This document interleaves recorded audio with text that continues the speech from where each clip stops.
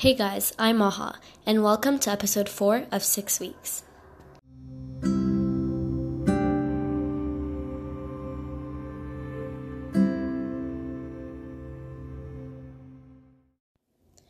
In this episode, we will be talking about how the cultural norms of a person can change your thoughts on abortion.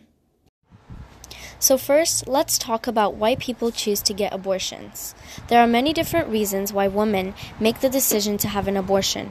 Some women think that having a baby would interfere with work, school, or other responsibilities. Some can't afford to have a child, and others just don't want to deal with the responsibility. Religion is a big part of the decisions people make regarding abortions. When it comes to decisions, everyone depends on the religion, even if it's the tiniest bit.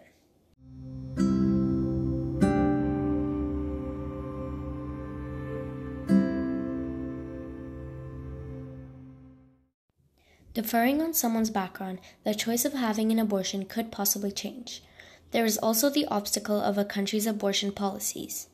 In 1982, 10% of the world's population lived in countries where abortion was prohibited under all circumstances.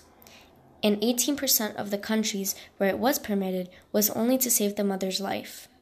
Close to 2/3 of the countries in Latin America, most countries in Africa, most Muslim countries in Asia, and the 5 European countries of Belgium, Ireland, Malta, Portugal, and Spain belong in these two categories.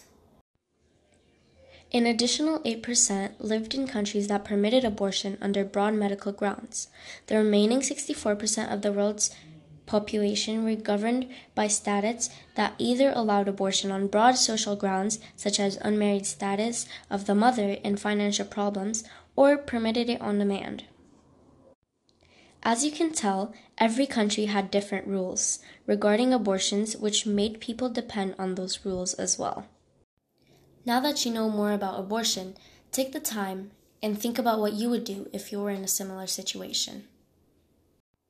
And here we are, at the end of episode 4 of 6 weeks. Thank you for tuning into our podcast. Hope you've enjoyed every episode.